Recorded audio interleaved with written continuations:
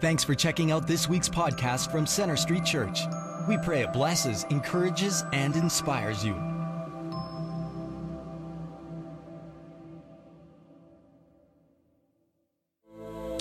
Well, I want to welcome all of you here at Central Campus and also those of you who are joining us online and those of you also who are meeting together at one of our other regional campuses in Airdrie, in South Calgary, in Bridgeland, and also in the northwest part of our city in the Crowfoot Theaters. Well, I've just enjoyed, along with about 50 other people, 2 wonderful weeks in the country of Israel, and just so many highlights I could share with you. Some of the ones that just stand out, we had 3 people pray to commit their lives to Jesus Christ in the Garden Tomb. And, over the years now, that's been over 70 people that have come to Christ just going along on this trip. We had 25 people. And by the way, you're not excited about that?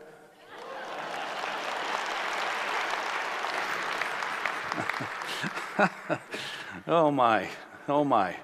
Had 25 people baptized in the Jordan River, and it was a very, very warm day, and I stood there for 2 hours as we heard amazing testimonies of people that had come to Jesus Christ. And the more than half the group came out of atheism or other religions, and it was mind-boggling. Just hearing the stories of how God is at work in our world and in the lives of our people. Most of these people are from our church. And so just wonderful. We spent an entire evening, 8:30 in the evening till 2 o'clock in the morning, praying for people who were seeking healing and restoration in their lives. And then on our Sundays,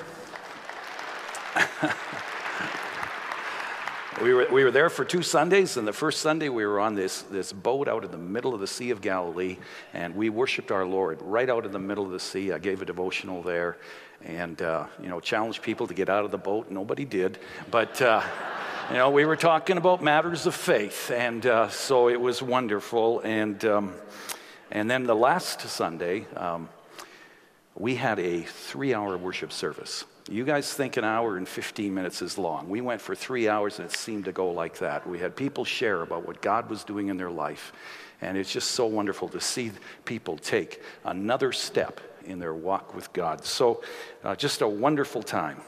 Anyways, we're in a series we're calling Christianity 101, in which we're examining the core beliefs of the Christian faith. And presently we're looking at what the Bible says about the afterlife, or what happens to us after we die. The Bible teaches that every single human being will spend eternity in one of 2 places, either with God in heaven or separated from God in a place called hell. There will come a day when you will never have another doubt about that. You may doubt it now, but you won't then. A few weeks ago, we examined what the Bible teaches about hell. And in this message, we're going to examine what the Bible teaches about heaven.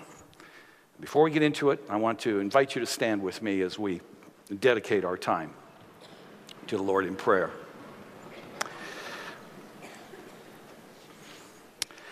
Our eternal Father, I pray that you will renew our hope today in knowing that a day is coming when all that is wrong in this life will be no more.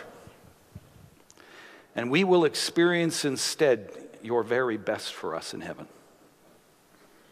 Help us, Lord, to even get a small glimpse of what heaven's going to be like for our encouragement, but also to remind us how important it is that we live with heaven in our heart. That we're aware, Lord, that so many people are not headed there. Remind us of that today, I pray. In Jesus' name, amen. You may be seated.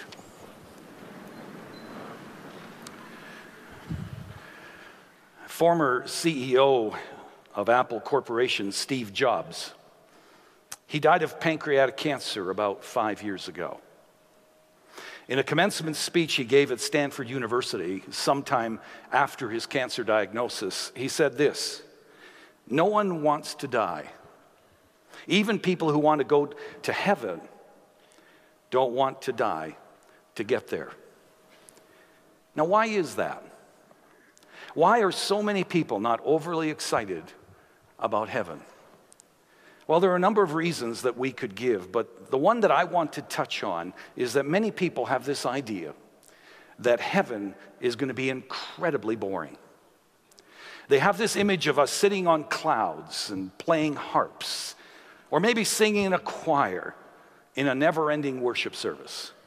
And even though a worship service in church can be totally amazing, the idea of it lasting 100 years or more just feels a bit much. I mean, some of us can barely get through a 100-minute worship service, much less a 100-year worship service. In his excellent book on heaven, Randy Alcorn, he reminds us that our arch enemy, Satan, is the father of lies. And one of his greatest lies is about what heaven is like. He says Satan need not convince us that heaven doesn't exist. All he needs to do is convince us that heaven is a boring place. Now, if we believe that lie, we're going to be robbed of our joy and our anticipation of heaven. We're going to get totally fixated on this life. We're going to try to get everything we can in this life. We're going to live for now because the next life doesn't sound all that exciting. As I mentioned a few moments ago, my wife Gwen and I, along with about 50 people from our church, just returned from another pilgrimage in Israel. And even though we've led pilgrimages to Israel about 10 times now, it never gets old. Because being there just makes the Bible come alive.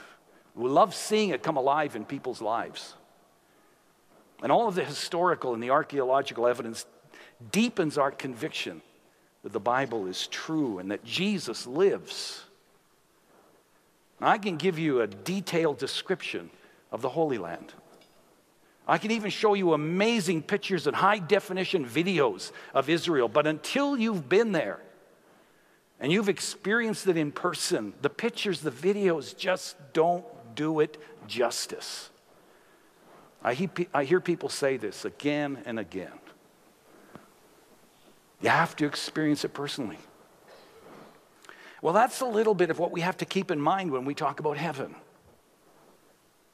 I have a very limited understanding of what heaven's going to be like. The Bible provides us with a bit of a description, but these descriptions just don't do justice to the real thing or what we're going to experience when we get there. And the reason I say that is based on what the Apostle Paul said in 1 Corinthians chapter 2, verse 9, where he said, "No eye has seen, no ear has heard, no mind has conceived what God has prepared for those who love him." You know what this verse is saying? It's essentially saying this. Think of that incredibly special day, a moment in time. You experienced something that was so spectacular, so awe-inspiring. Maybe it was with a group of loved ones, or maybe it was something in nature that just blew you away. He said, think about that awe-inspiring moment. The day that you found yourself wishing that this would never end. The day you found yourself saying, life doesn't get any better than this. Can you think of a day like that? A moment in time like that? Well, says Paul here, our Heavenly Father, He loves us so much that He is dreaming up. He is preparing a place for us that will be infinitely and indescribably better than that. 1,000 times better than that. Anything you can imagine will fall short of what God has prepared for those who love Him. However, having said that, the Bible does give us some idea of what heaven is like. And so, the time remaining, I just want to share some of the descriptions of heaven that we find in the Scriptures. So let's begin by turning in your Bibles to the last book of the Bible. Turn to Revelation chapter 21. Revelation chapter 21. there we find a description of heaven. While you're doing that, I just want to give credit to a number of people that I've read for their insights on this subject, including Erwin Lutzer, Gene Apple, Randy Alcorn, John MacArthur, John Ortberg, and many others I could mention. So appreciate the different insights that these different authors and people have. So please follow along as I read this passage. In fact, why don't you stand and let's read it together.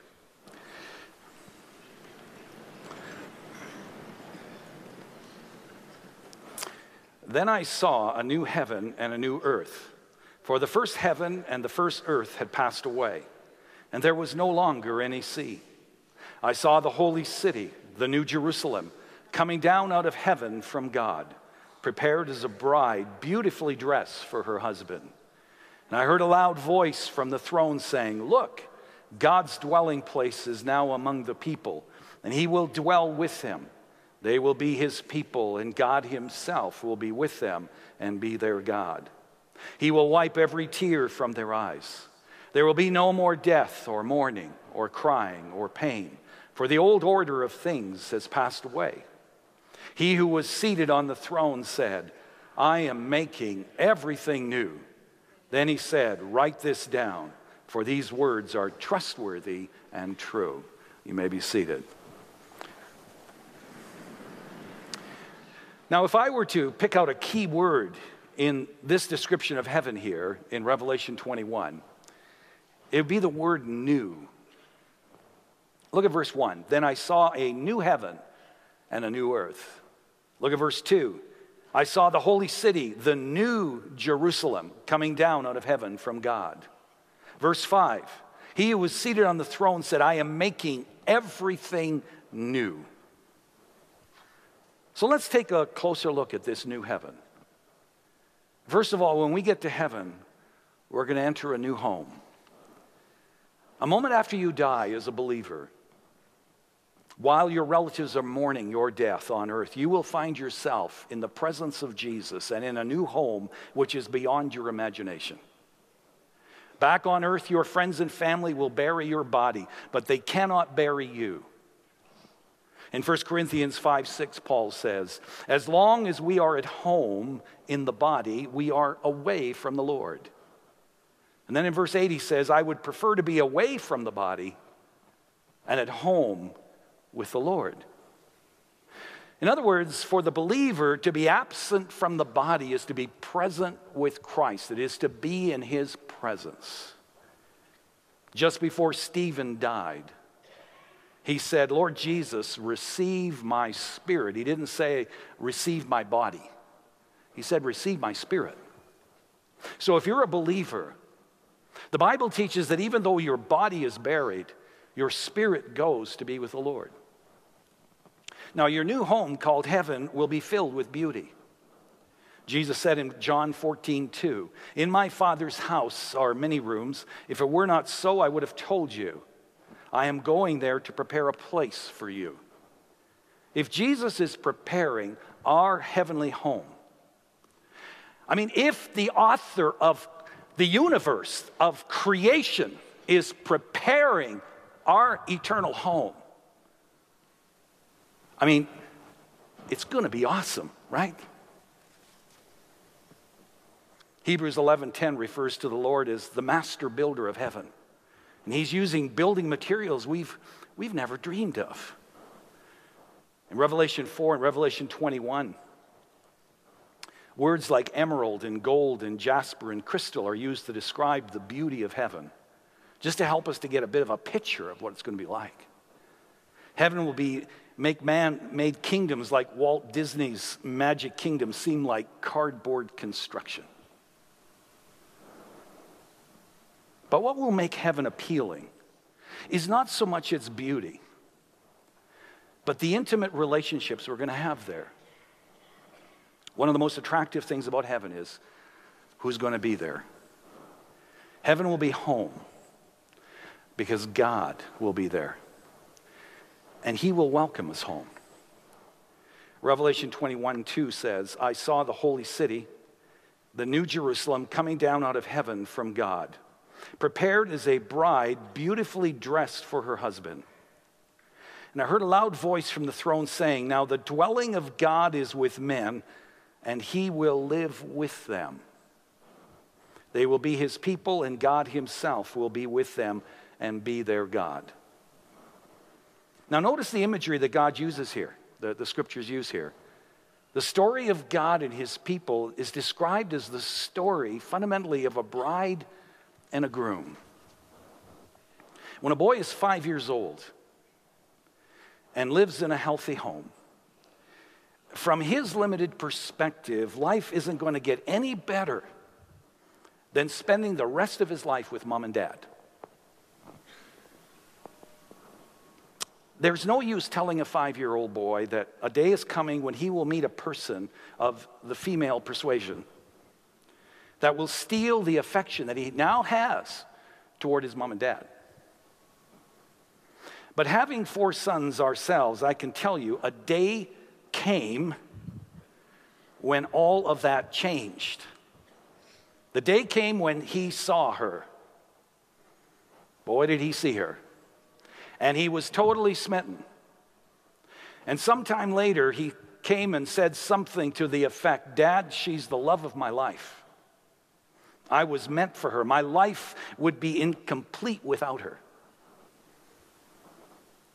Now, you see, that's a picture of how our perspective begins to change about our relationship with Jesus and our relationship and the concept of heaven. It might be that right now you think you don't want to leave this life. And to some extent, that's healthy perspective, because people that want to die, there's something not right. God's given us a desire to live. That's understandable. But sometimes that's all we want. And maybe right now that's where you're at. You can't imagine life being any better than it is here on earth. Heaven has no appeal. But you see, all of that begins to change when you genuinely meet Jesus. And over time, as you come to know him, and you see him as he really is, as your love for him and your friendship with him grows deeper and more intimate, as you see his amazing love and grace and power at work, not only in your life, but in the life of other people, when you begin to see families and marriages and people who are spiraling into in a very negative way in their life, when you begin to see them transformed and changed by this Jesus that you know and love, you increasingly begin to realize that you were meant for him. That life would be nothing without him. And your desire to see him face to face and to be with him forever will grow to the place where the things of earth will grow strangely dim. And so heaven will be a home because God will be there. But heaven will also be a home because there will be beautiful people there. People who love the Lord and love one another unconditionally. You know, people often ask, are we going to recognize each other in heaven? Well, yes, we will. In Matthew chapter 17, Moses and Elijah appeared to Peter, James, and John. And there's no indication that the first thing that Jesus did was to introduce his disciples to Elijah and to Moses. No indication they were wearing name tags. No, they recognized each other even though they'd never met before. Moses and Elijah had died hundreds of years before the disciples were born. And yet they recognized them. And see, this will be the case for us as well. We will intuitively recognize each other whether we've ever met before or not. Heaven's going to be a place where spouses and families and friends are going to be reunited. Those of you who've had a young child die or a loved one die in the Lord, you need to know that they continue to love you as they did on earth. But now their love is even deeper, and their love is even sweeter and pure because it is a love that's been purified by God. Now, Christ made it clear in Matthew 22, verse 30, that we will not marry in heaven or be given in marriage, but we will continue to retain our gender. Your mother will be known as your mother in heaven. Your son, your daughter will be known as a member of your earthly family. I like what Chet Bitterman said after his missionary son was killed by guerrillas. We have 8 children, and they are all living. One's in heaven, and 7 are on earth. But my point is, one day we will be reunited with all those who are in the Lord and have died before us, and the fellowship will be unlike anything we've experienced here on earth. The Bible says that heaven's going to offer you a depth of community like you've never experienced it. Not just for an hour or two or a day or two, no, but forever. Trust-filled, pure, significant relationships forever. No more loneliness. No more isolation or misunderstanding. No more feeling like you're not wanted. None of it. The warmth and the openness and togetherness you've perhaps wished all of your life or wished that your family had experienced will be found in heaven. You're going to love there, and you're going to be loved there with pure, undefiled love. You'll be accepted without question or criticism. You may feel insignificant now. You may feel inferior to other people now, but you won't then. Because then you will know the truth about who you are. And let me remind you about who you are.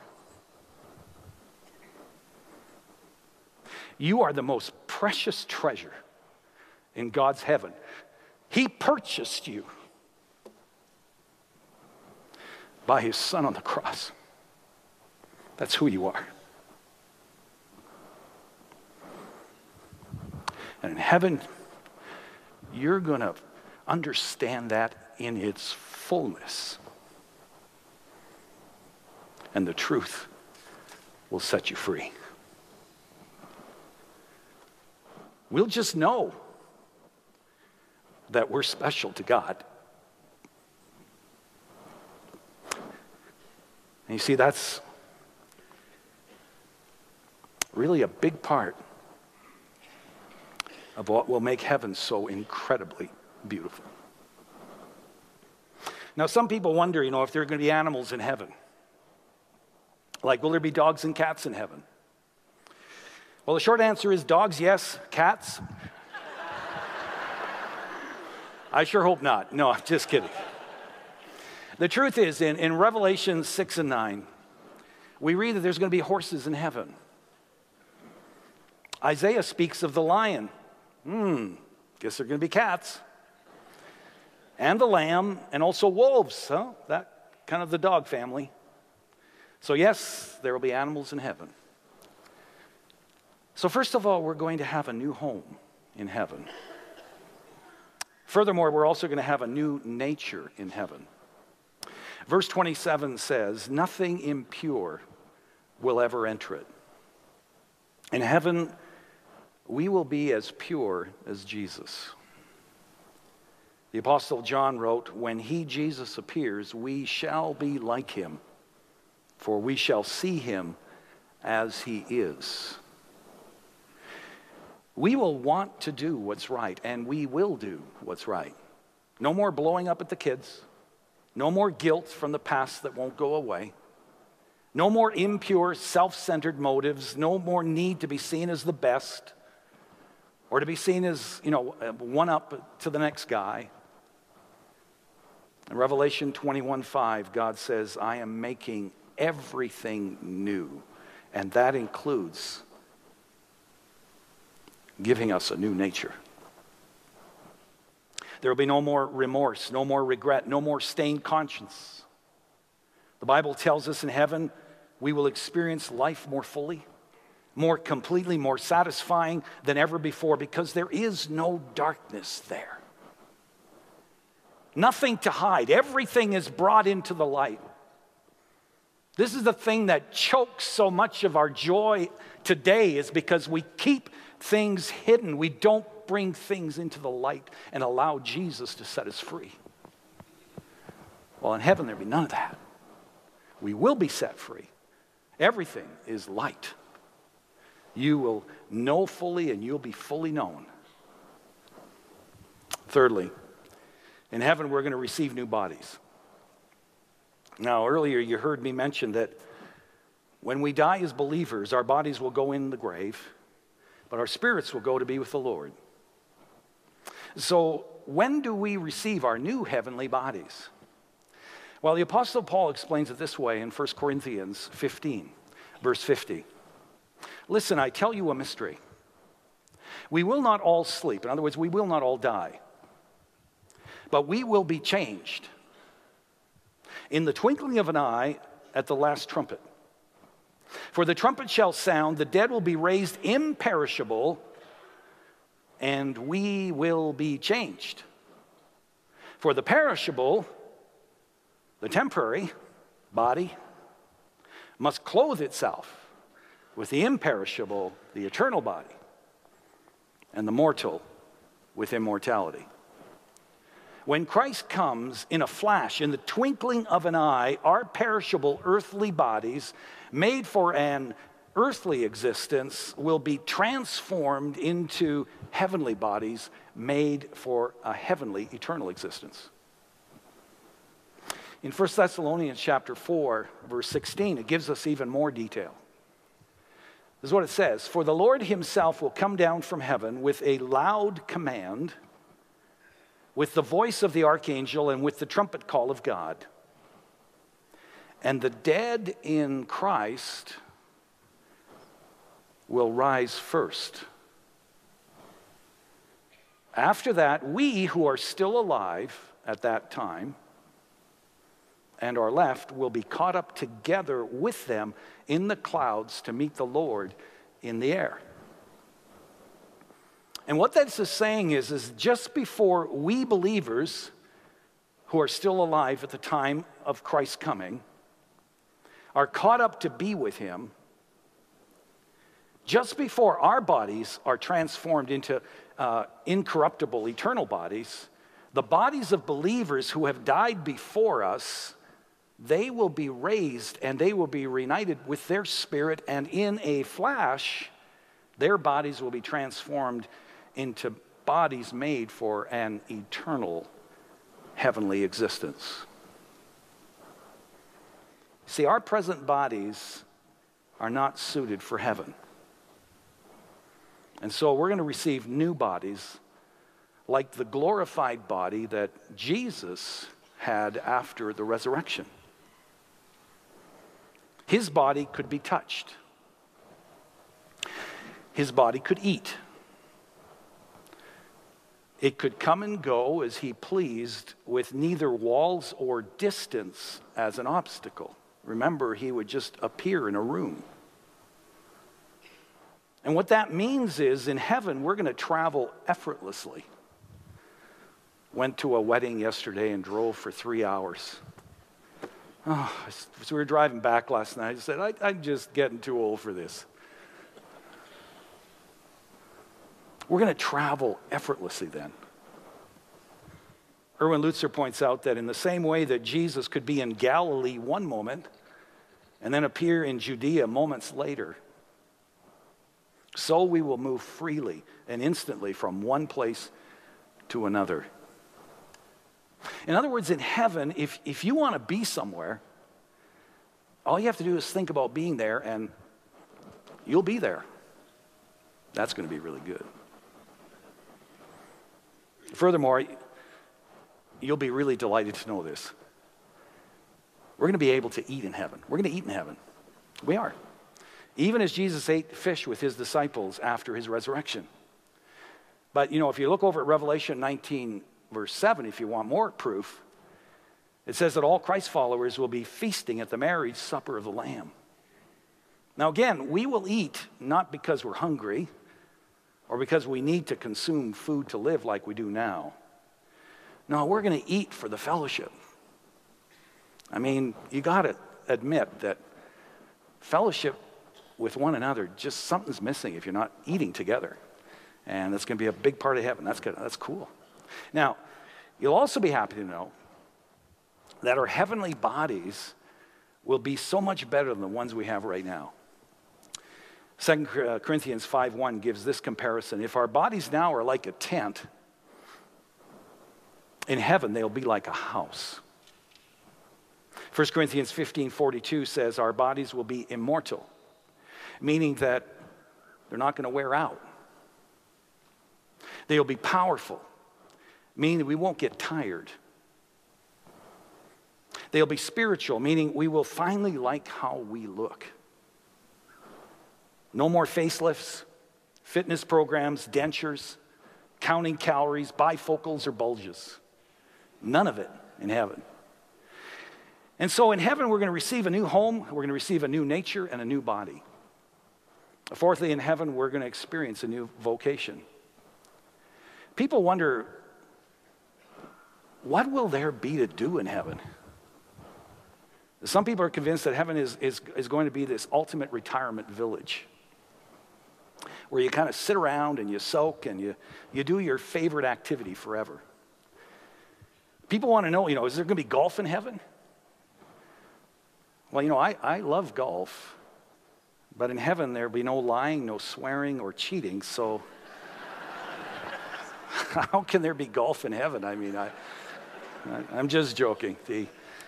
Billy Graham's wife said that he asked her that question. He said, what do you think? And she said, well, if it's something you enjoy, it's going to be there. Unlike hell, heaven will be a place of great joy and laughter. It will also be a place of rest. But it will be more than just sitting around drinking lemonade in the shade. Heaven will be a place of discovery. Ephesians 2:6-7 says, God raised us up with Christ and seated us with him in the heavenly realms in Christ Jesus, in order that in the coming ages he might, and notice this word, show the incomparable riches of his grace expressed in his kindness to us in Christ Jesus. The word show in that verse refers to a progressive, ongoing discovery that we will continue to learn and grow while we're in heaven. We're going to be able to ask God all kinds of questions in heaven. Like, why did he allow certain tragedies and hardships to come our way? I've got a whole list of questions I'm going to ask him. Like, why didn't you remove Satan right away? We're going to be able to ask others in heaven questions. Like, we're going to be able to ask Adam questions like, okay, now, Adam, be honest now. What really went through your mind the first time you saw Eve? We'll be productive. We're going to accomplish things in heaven. Revelation 7:22 indicate that we will serve God.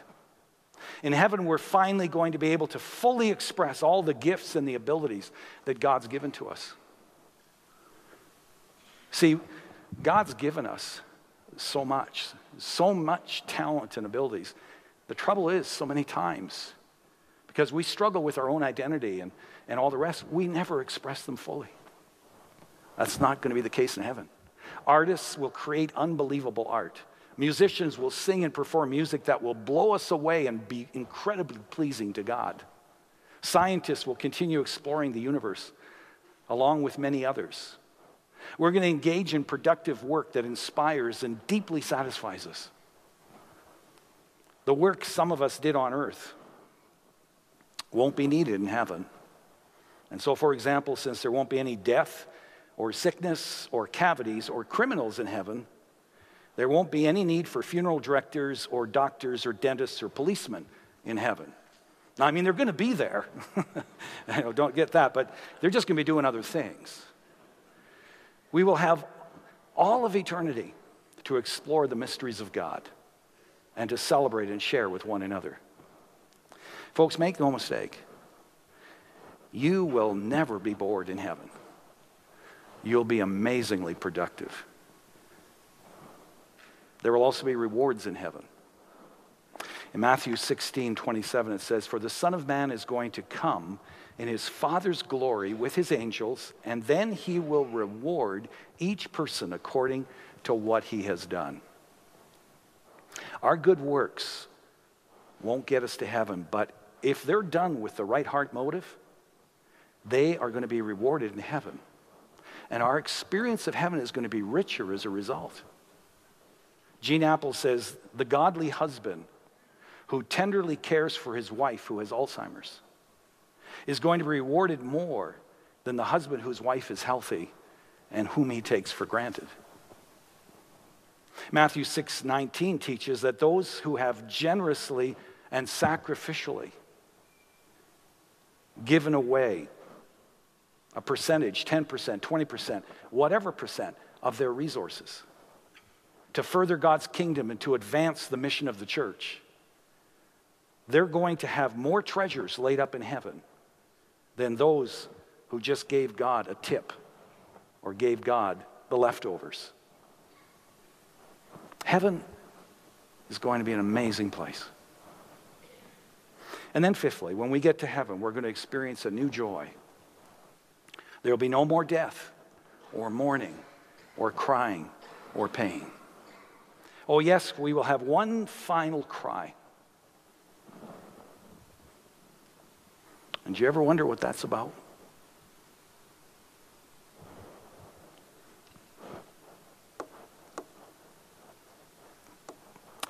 We're going to have one more cry over the missed opportunities and how imperfectly we love the Lord in this life. But then the Bible says the Lord will wipe away our tears. And there won't be any more. Kids won't rebel. Parents won't lose their jobs or their houses. Children won't be abused. They won't have defects or handicaps. No one will get sick and die.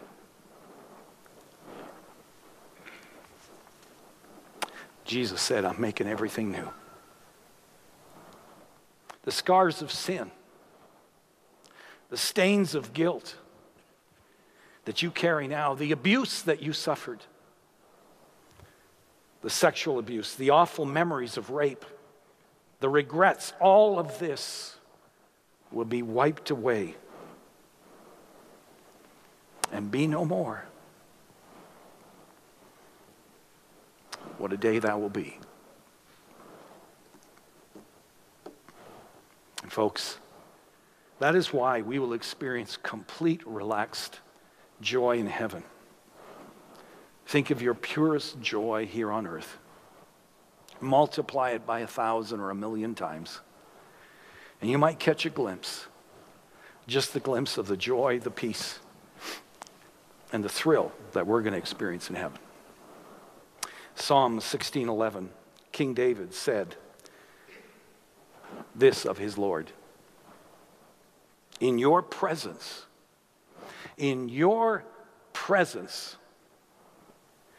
is fullness of joy. At your right hand are pleasures forevermore. So there you have it, a glimpse of heaven. I want to wrap up by asking, so what?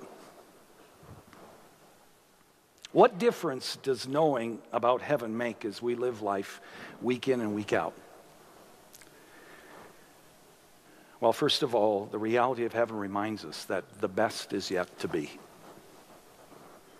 In John 16:20, it says, "You will grieve, but your grief will turn to joy. Now is your time of grief, but I will see you again, and you will rejoice, and no one will take away your joy." That is the hope of the Christian. This world is broken. This world is so far from what God intended it to be in the beginning. And as a result, we experience all kinds of grief and hardship and trouble and pain. But as we just saw from the scriptures, heaven will have none of that. Heaven is not a second-class option. When we get to heaven, we're going to experience unspeakable joy and peace and have a better time than anything we've experienced in this life. The best is yet to be. Secondly, the reality of heaven reminds us to invest in things that are going to last. You know, if you believe that life ends abruptly at the grave, that your candle goes out and that's it, then like so many people today, we're likely to get all that we can for ourselves in the time that is allotted to us. And how narrow and how selfish that can become. It's just out for ourselves. We're the center of the universe. But if we believe that there is a heavenly Father who loves us so much that he has prepared a home for each and every one of us and wants us to live with him forever in heaven, if we truly believe that, then our life takes on some of the qualities of the life to come. We have heaven in our heart. We are more kind, we're more considerate, we're more tenderhearted. We're more devoted to the good and to the good of other people. And above all, we are committed to eternal values rather than the cheap substitutes of success this world attempts to seduce us with.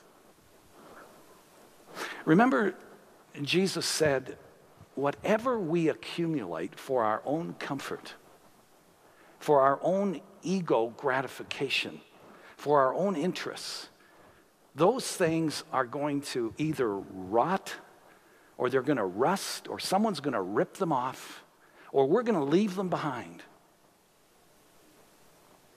But whatever we genuinely give to God will be blessed by God and be used by God to impact the lives of others for eternity. And as a result, they will last forever.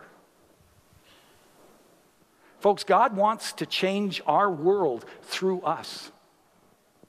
One life at a time. Remember the Lord's Prayer? Jesus taught us to pray that your will would be done on earth as it is in heaven. When we choose to be kind rather than cruel, when we choose to be generous rather than greedy with our time and with our money, when we choose to be considerate rather than rude, when we choose integrity over dishonesty or humility over pride, God will use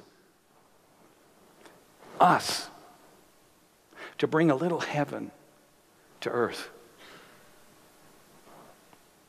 To bring a little heaven into our marriages and into our families and into all of our relationships.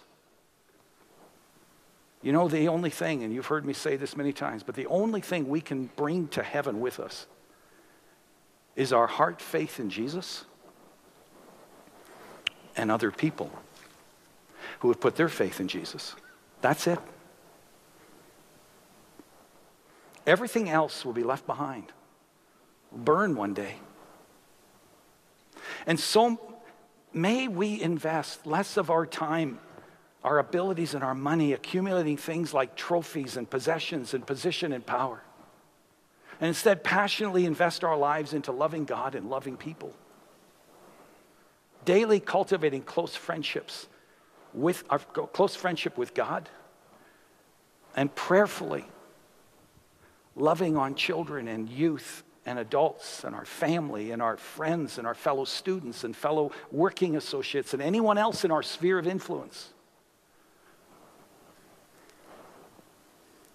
Until the day comes, they know the Jesus that we know and love. May God remind us to keep heaven on our heart in all that we do. And finally, heaven reminds us that we just need to be prepared to meet our God. On September 11th, 2001, more than 5,000 men and women went to work at the World Trade Center in New York City. And they began what they thought was just another routine day at the office.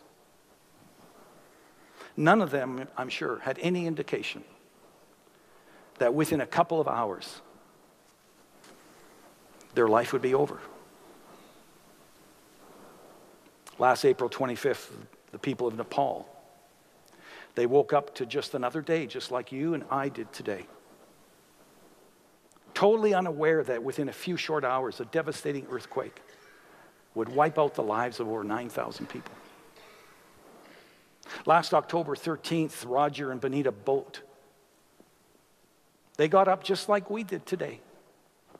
Had no idea that on that day, their 3 girls playing in a grain truck loaded with canola would perish and suffocate. What started out as a bright and a beautiful day ended up in tragedy and deep grief.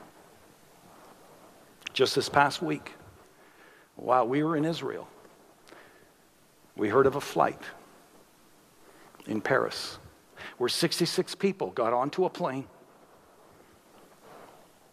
like tens of thousands do every day, headed for Egypt. And I'm sure that many of them were looking forward to meeting family and friends and carrying out the plans that they had for that week or for that year. I doubt any of them gave a moment's thought that this would be their last day on earth. And even though we read about deaths like this in the paper every day,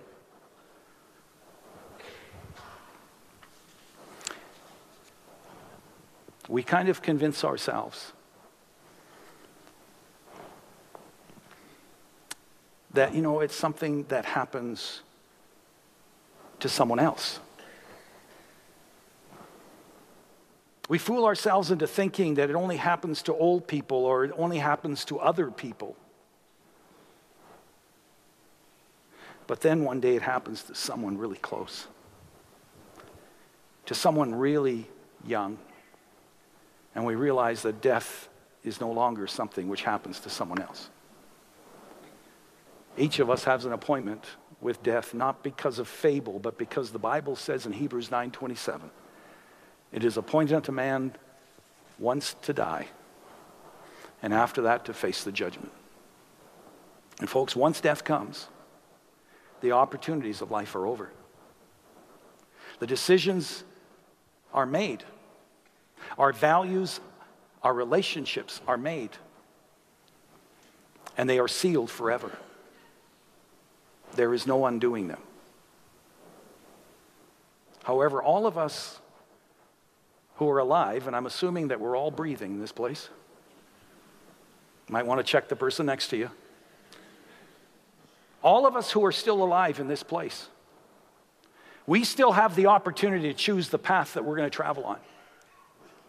We still are in a position to make decisions about whether we're going to grow bitter or better in life, about whether we're going to sow the seeds of love and kindness and gentleness and self-control into our marriage and into our family, into all of our relationships, or whether we're just simply going to fear and ignore death,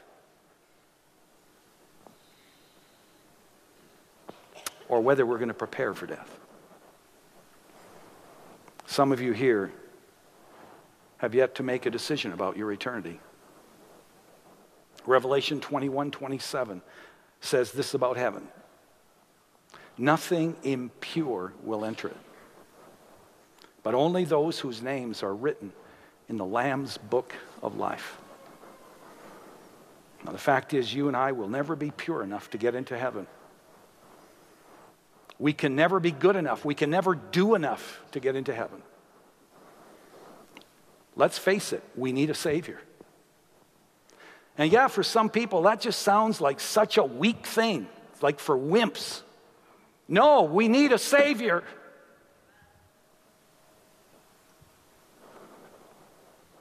And that Savior is Jesus, the Lamb who died on the cross for your sins and my sin, so that our sins might be forgiven. And folks, he also arose from the grave.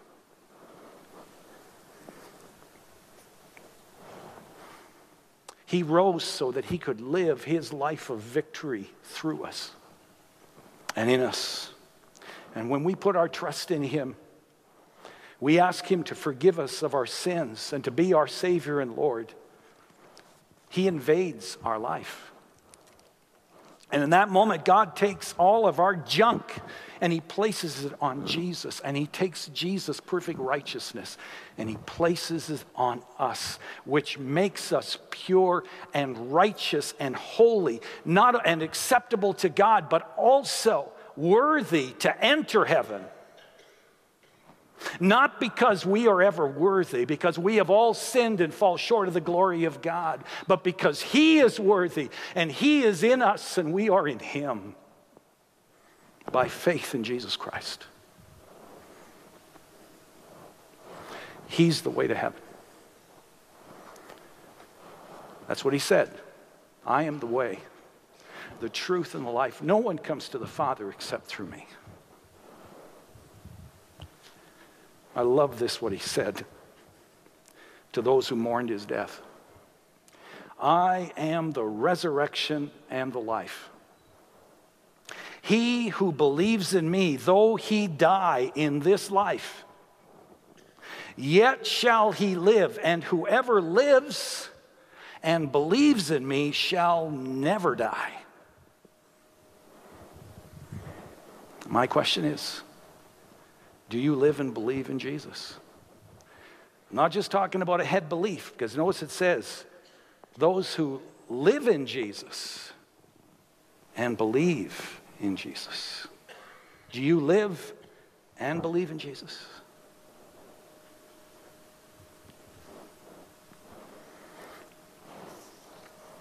As we come to the end of this service, I'm just going to ask you to stand right now.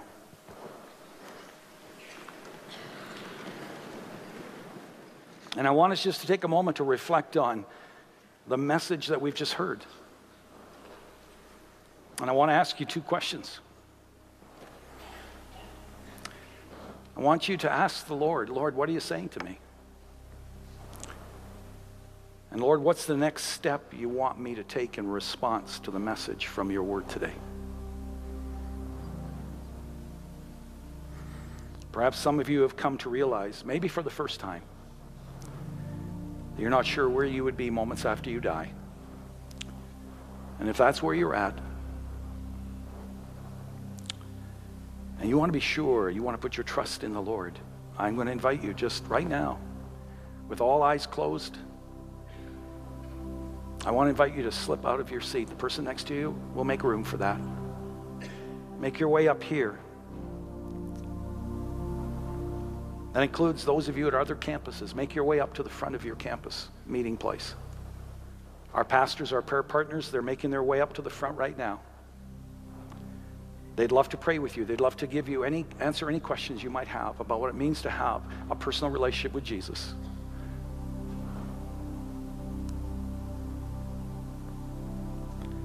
As you reflect on today's message, others of you may have come to realize a new way that you're not living your life with heaven in mind. You're investing most of your time, your money, and your abilities in things that are not going to last. And you're sensing God's calling you to change that. If today you're saying, Lord, from this day forward, I want the primary focus of my life to be about loving you first of all and then loving others. I want you to use me to show others in practical ways how much you love them. I want you to use me, Lord, to point them to you. If you sense God's calling you to live more fully with heaven and eternity in mind, then again, in all of our campuses, I'm going to ask you to slip out of your seat and make your way up to the altar as a first step of faith in which you're saying, Jesus, I'm serious about this. I'm serious about loving you and loving others. So we're just going to invite you right now. Whatever it is that God's saying to you, remember, it's not going to mean a whole lot for you to leave here feeling like God said something to you, but you don't intend to do anything about it. If God's calling you to do something about it, take a first step and just come on up here and commit it to the Lord. We're just going to wait a moment and then we'll close.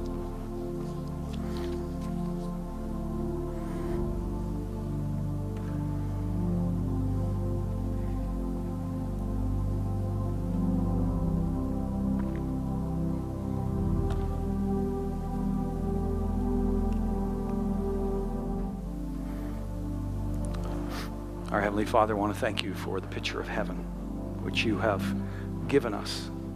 And we realize, Lord, we see through a glass darkly. We can't fully appreciate what heaven's going to be like, but thank you for giving us just a bit of a clue what it's going to be like. And Lord, we do believe it's going to be a wonderful place. But Lord, while we're here on earth, we know that your will is that your children would all come home. And so, Lord, we commit ourselves anew to being men and women who seek to communicate your love to those around us. Lord, help us to live each day with heaven in our heart, with the awareness, Lord, that today might be our last. I just commit every person in this place to you. Thank you for those who have come forward. I ask, oh God, that whatever it is you've called them to, Lord, that they would follow through, that they'd be obedient, believing to the core of their being that, Lord, when we live for you, we'll be blessed far beyond our imagination. And Lord, we'll be instruments that you're going to use to change the trajectory, the eternal trajectory of people who need the Jesus that we know and love. We pray this all in Jesus' precious name. And all God's people said, amen and amen. May the Lord bless you and keep you. May the Lord make his face to shine upon you and be gracious to you. The Lord lift up his countenance upon you and give you his precious peace. In the name of God the Father, the Son, and the Holy Spirit. Amen. Thanks for listening. We hope this message has impacted you. We'd like to challenge you to take it one step further and get connected. For any questions or prayer, please visit our website at cschurch.ca. You can also like us on Facebook or follow us on Twitter.